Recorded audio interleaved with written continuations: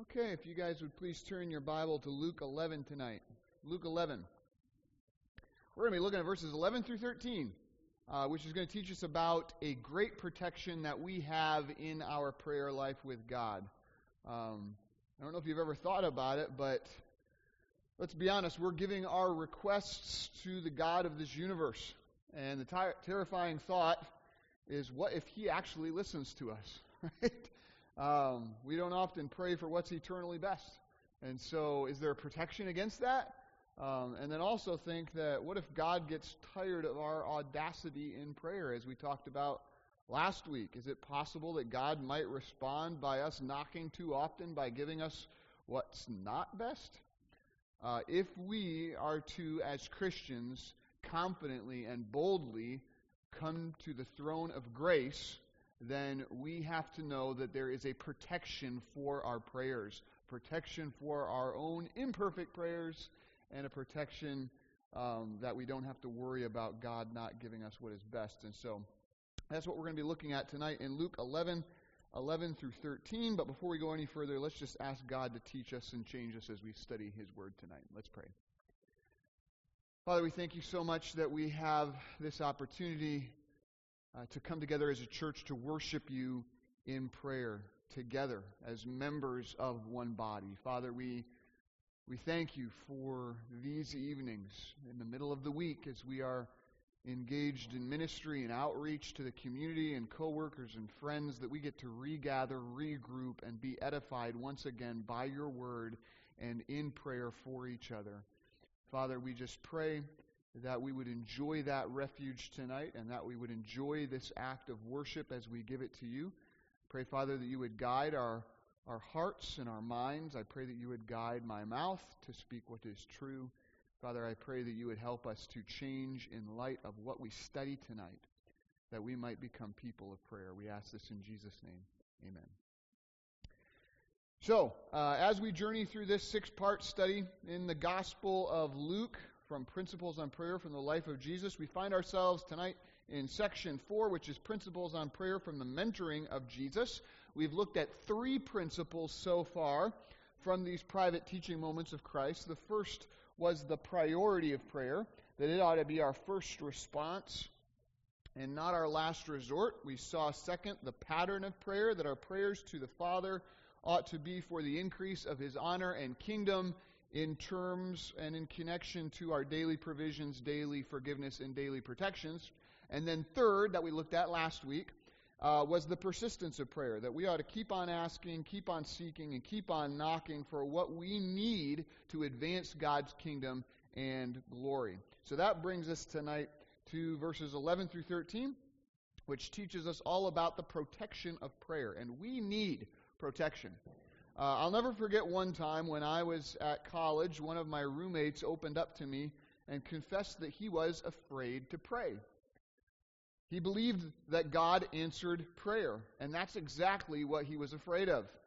He was afraid of how God might answer his prayers. What if God responded to his prayers, his requests, by giving him what was not best? That's the fear that Jesus addresses in our passage tonight. See, last week we were told by God to have a spirit of pious persistence when we pray, to keep on knocking and to boldly lay out our case before God on the basis of His person and promises. Ask, Jesus says, and you will receive. Seek, He says, and you will find. Knock, He says, and the door will be open to you. But the question remains, what will you receive? The question remains, what will you find? What will come out of the door when it opens for you? I mean, Jesus just told us a story about a man who knocked on his friend's door in the middle of the night asking for 3 loaves, and who refused to stop making a scene until he got what he needed.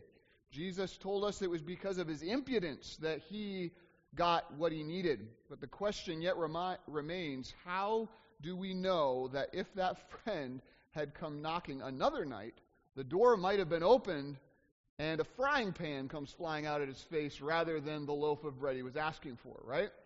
Because of his impudence, you could say that man would have received something, but not what was best. Is that something that we as Christians need to be concerned of and afraid of? God might finally get fed up with our pious impertinence and our imperfect prayers and respond vindictively by giving us something harmful in life? The answer is no. God does not handle us or our requests with callous cruelty, but rather with steadfast sympathy. And that's what Jesus is going to teach us tonight. Having shown us, I guess you could say, the substance and the spirit of prayer, Jesus now proceeds to teach us the sympathy of prayer. Every request that we ever make is received and responded to by a Father whose divine heart is bleeding out pure sympathy and love towards all His children. This is our protection in prayer. When we pray, we don't need to be afraid about what we'll receive from the Father. That's what Jesus tells us in verses 11 through 13 of Luke 11. So let's read the conclusion to Jesus' lesson on prayer here from Luke 11. Jesus states, "What father among you, if his son asks for a fish, will give instead of a fish a serpent? Or if he asks for an egg, will give him a scorpion?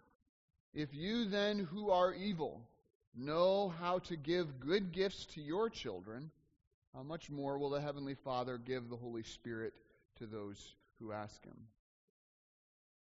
So I don't have an outline for you tonight because these verses communicate one simple point.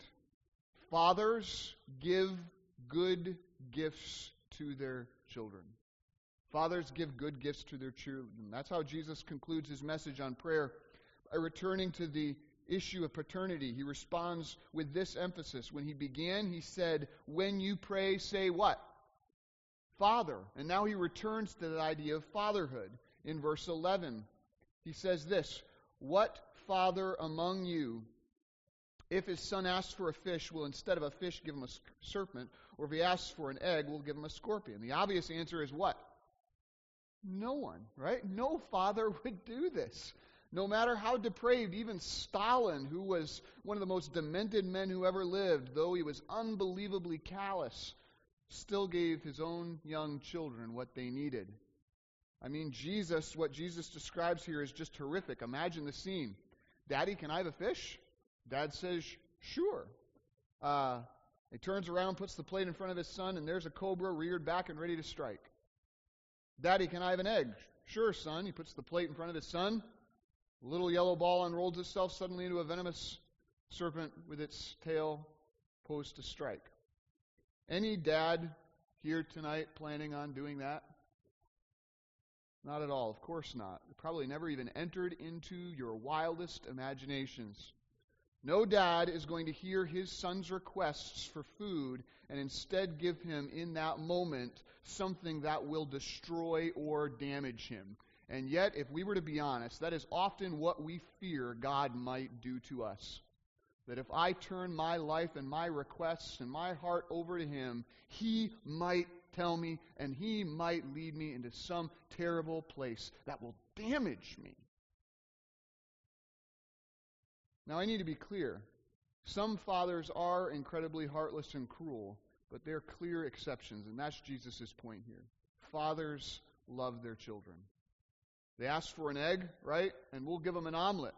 My kids ask for fish, and that'll make me think of, boy, I haven't had smoked salmon in a while with pepper on top and cucumber spread, and let's go do that. And by the way, we haven't gone fishing. Let's go buy a fishing pole. I'll teach you how to fish, son. And that's how a father responds towards his child that he loves. That's what we do. That's what an earthly father would do. And so with that fatherly principle established in your mind, Jesus then in verse 13 argues from the lesser to the greater. He says in verse 13, "If then you who are evil know how to give good gifts to your children, how much more will the Heavenly Father give the Holy Spirit to those who ask Him?" So he gives first here the lesser principle. Verse 13, "If you then who are evil know how to give good gifts to your children."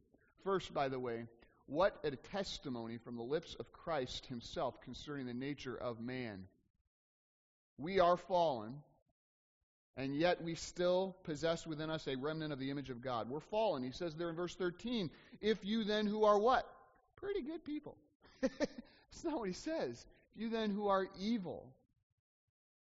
Apart from redemption, we are evil.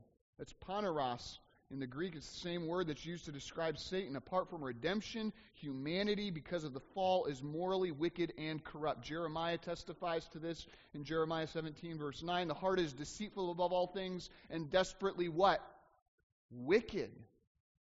Apart from being made new in Christ, humanity is, as Titus 3:3 teaches, foolish and disobedient, deceived, slaves to various passions and pleasures, and then listen to this, living lives full of evil and envy, hateful and hating one another. That's why Romans 3:10 says that no one is righteous, no, not one. And so even after having our hearts transformed by the Spirit, we still have an evil principle working within us, right? That's what we kind of briefly touched on Sunday morning. Paul said in Romans 7:18 through 19, I know that nothing good dwells in me, that is in my flesh, for I have a desire to do what is right, but not the ability to carry it out. For I do not do the good I want, but the evil I do not want is what I keep on doing. If you ever doubt whether mankind is evil, just turn on the news, which I know we all do. Mankind is not inherently good. We are evil, we are broken, we are fallen. And yet, if you also watch the news, you'll realize that we still possess a remnant of the image of God within us. As Jesus says here, if you then who are evil know what? Well, you still know how to give good gifts to your children, right? We still know how to do that. Genesis 1:27, God made man in his own image. In the image of God, he created him, male and female, he created them. God's character at the very first was imprinted into mankind, and though we've fallen from that glory, that divine reflection still remains and can be seen in us. For example, when an unbelieving parent shows kindness and love for his child, that is a picture of the image of God in man. Ephesians 4:24 tells us that when we trust in Jesus Christ, we put on the new self, which is being created after the likeness of God in true righteousness and holiness. So that image, that character of God that we lost in the fall, God is restoring in the lives of His children. And that image of God looks like the Spirit of God. It looks like love, joy, peace, patience, kindness, goodness, faithfulness, gentleness, and self-control. Right? So for those of us who have truly trusted in Christ, that divine likeness is present and increasing, and yet it is still very far short of what it needs to be. And so Jesus says, if you then, who are evil, know how to give good gifts to your children, if we humans, with all of our sinful shortcomings, still go to great lengths to give good gifts to our children, Jesus makes this point. How much more, and this is an argument from the lesser to the greater, how much more will the Heavenly Father give the Holy Spirit to those who ask Him? See, this is God's heart. If a friend will give you what you need when you ask for it, how much more will a father? And not just any earthly father, Jesus is making the point, but a heavenly Father. He's expanding on the previous parable He gave. Jesus is showing us the enormous gap so that the answer is screaming out to us this evening. If fathers who are evil and sinful at heart give what is best to their children, how much more will your Father who is holy and good give you what is best? If fathers who are imperfect in their love give what is best to their children, how much more will your Father who loves you perfectly without any imperfection give you what is best also? And if fathers who are faulty in their wisdom and don't always know what is best, nevertheless still strive to do what they think is best, then will not your Father who is perfect in wisdom do what in His mind and in His perfect will knows what is best? As Luke 18:7-8 will teach us next week, will God delay long over them? No, I tell you, He will give it to them speedily. Why? Because God is our Father, who's never done anything but give His children the best. In the parallel teaching from Matthew 7, verse 11, Jesus says this, if you then, who are evil, know how to give good gifts to your children, how much more will your Father who is in heaven give good things to those who ask Him? See, Psalms 84, verse 11 says that He withholds no good thing from His children. He holds nothing back. So when you go to God, you can go to Him boldly. You can speak to Him plainly, and you can know that He, as your Father, will always give you out of His perfect wisdom, understanding, love, and grace. He will always give you what is truly best. So ask. That's Jesus' application. Ask, and it will be given to you. Seek, and you will find. Knock, and the door will be opened. That's the point. Pray. Just pray. Do not let this idea of a perfect prayer keep you from praying. You will never utter a perfect prayer in your entire life, ever. So just pray. Just pray. As Jesus reminds us here, ultimately, God is going to give us what is best, and what is best is what? It's the Holy Spirit. It's the Holy Spirit. He says, if then you who are evil know how to give good gifts to your children, how much more will the Heavenly Father give what? The Holy Spirit to those who ask Him. Now we sit there and say, well, the Holy Spirit's no big deal, right?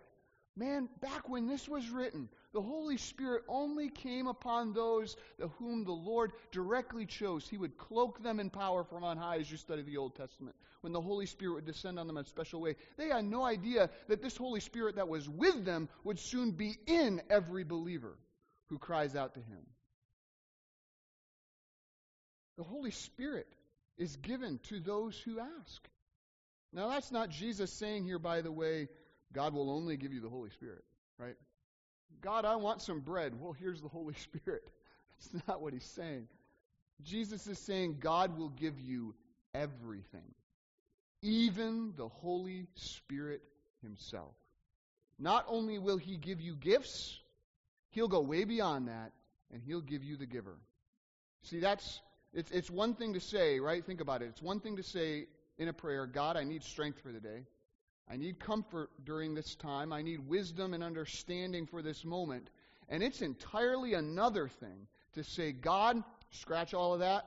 Could you just come down and live inside me? Can you imagine that? That's asking a lot, isn't it? For the transcendent, holy God of this universe to come down and take up residence in us who, as Jesus has just said, are evil. You might even say to ask such a thing might be quite impudent, wouldn't you? And yet that's exactly what happens. God demonstrates His infinite love and generosity to us by giving us Himself. We are, as 1 Corinthians 6:19 through 20 says, the temple of the Holy Spirit. So you say tonight, I need strength. I don't know if you've realized it, but God has given you the spirit of power. 2 Timothy 1 verse 7, to strengthen you in your inner man. Ephesians 3:16. You might sit here and say, tonight, God, I need comfort. You realize that God has given you the Comforter, John 14:26. And we need wisdom and understanding, you might say. Well, God has given us the teacher, the spirit of wisdom and revelation, Ephesians 1:17, whose anointing teaches us everything in God's Word, 1 John 2:27. You say, well, I need assurance tonight. Do you realize that God seals us with the promised Holy Spirit, who is the guarantee of our inheritance? Ephesians 1:13 through 14. I need victory over and freedom from the power of my sinful flesh. Where the Spirit of the Lord is, there is liberty.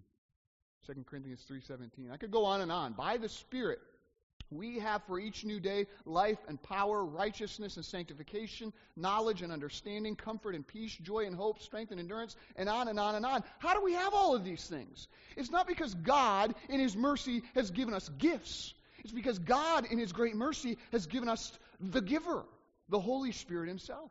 We have the very life of God within us. And that is why Jesus is making the point, your Father knows how to give you every good and perfect gift. We know that because He's given us the very best gift of all. He's given us Himself by the Holy Spirit. He'll do more than just give you gifts. He'll give you the giver. And will He not, He who gave you the greatest gift of all, God Himself, surely give you the lesser goods also? Romans 8:32, He who did not spare His own Son, but gave Him up for us all, how will He not also with Him graciously give us all good things? God has got your best interest in heart. That is what the Holy Spirit teaches you. He gave you His Son, He gave you His Spirit, He gave you Himself. In fact, He gives Himself freely to anyone who calls on Him, to all who call on Him in truth. And that's why Jesus' application is ask and it will be given to you. Seek and you will find. Knock and it will be open to you. There is no limit to the answers God will give you. He will even give you Himself. So this is the protection of prayer. So as we step back from this passage before we close it up, do you see how Jesus in Luke 11, verses 1 through 13, is systematically responding to every fear/excuse that we use to keep us from praying? Right? Well, I don't want to pray because I don't know what to pray about. Well, here's a trellis, an outline that you can follow, Jesus gives us. I'm afraid that I might not approach God the right way tonight and in the right spirit. Don't worry about that. If you're a child of God, ask, seek, knock. I'm afraid of the answers to prayer that God might give me. Don't be. God is your Father who has your best interests at heart. So do you see? Whatever fears are keeping you from praying by yourself or with other believers, Christ directly addresses here. He is truly teaching us and telling us to pray. So God's not like that bothered neighbor, is He? He's not like the guy that will throw a frying pan at your face. He's our Father, who is rich and free, available and generous, loving and compassionate, able and willing to do far more abundantly than all that we could ever ask or think in prayer. In Christ, He's opened the storehouses of heaven, and it's all for His children's needs who believe enough to pray and keep on praying. So that's the end of Jesus' instructions on prayer. Our Master has taught us to pray. May we be faithful and obey tonight.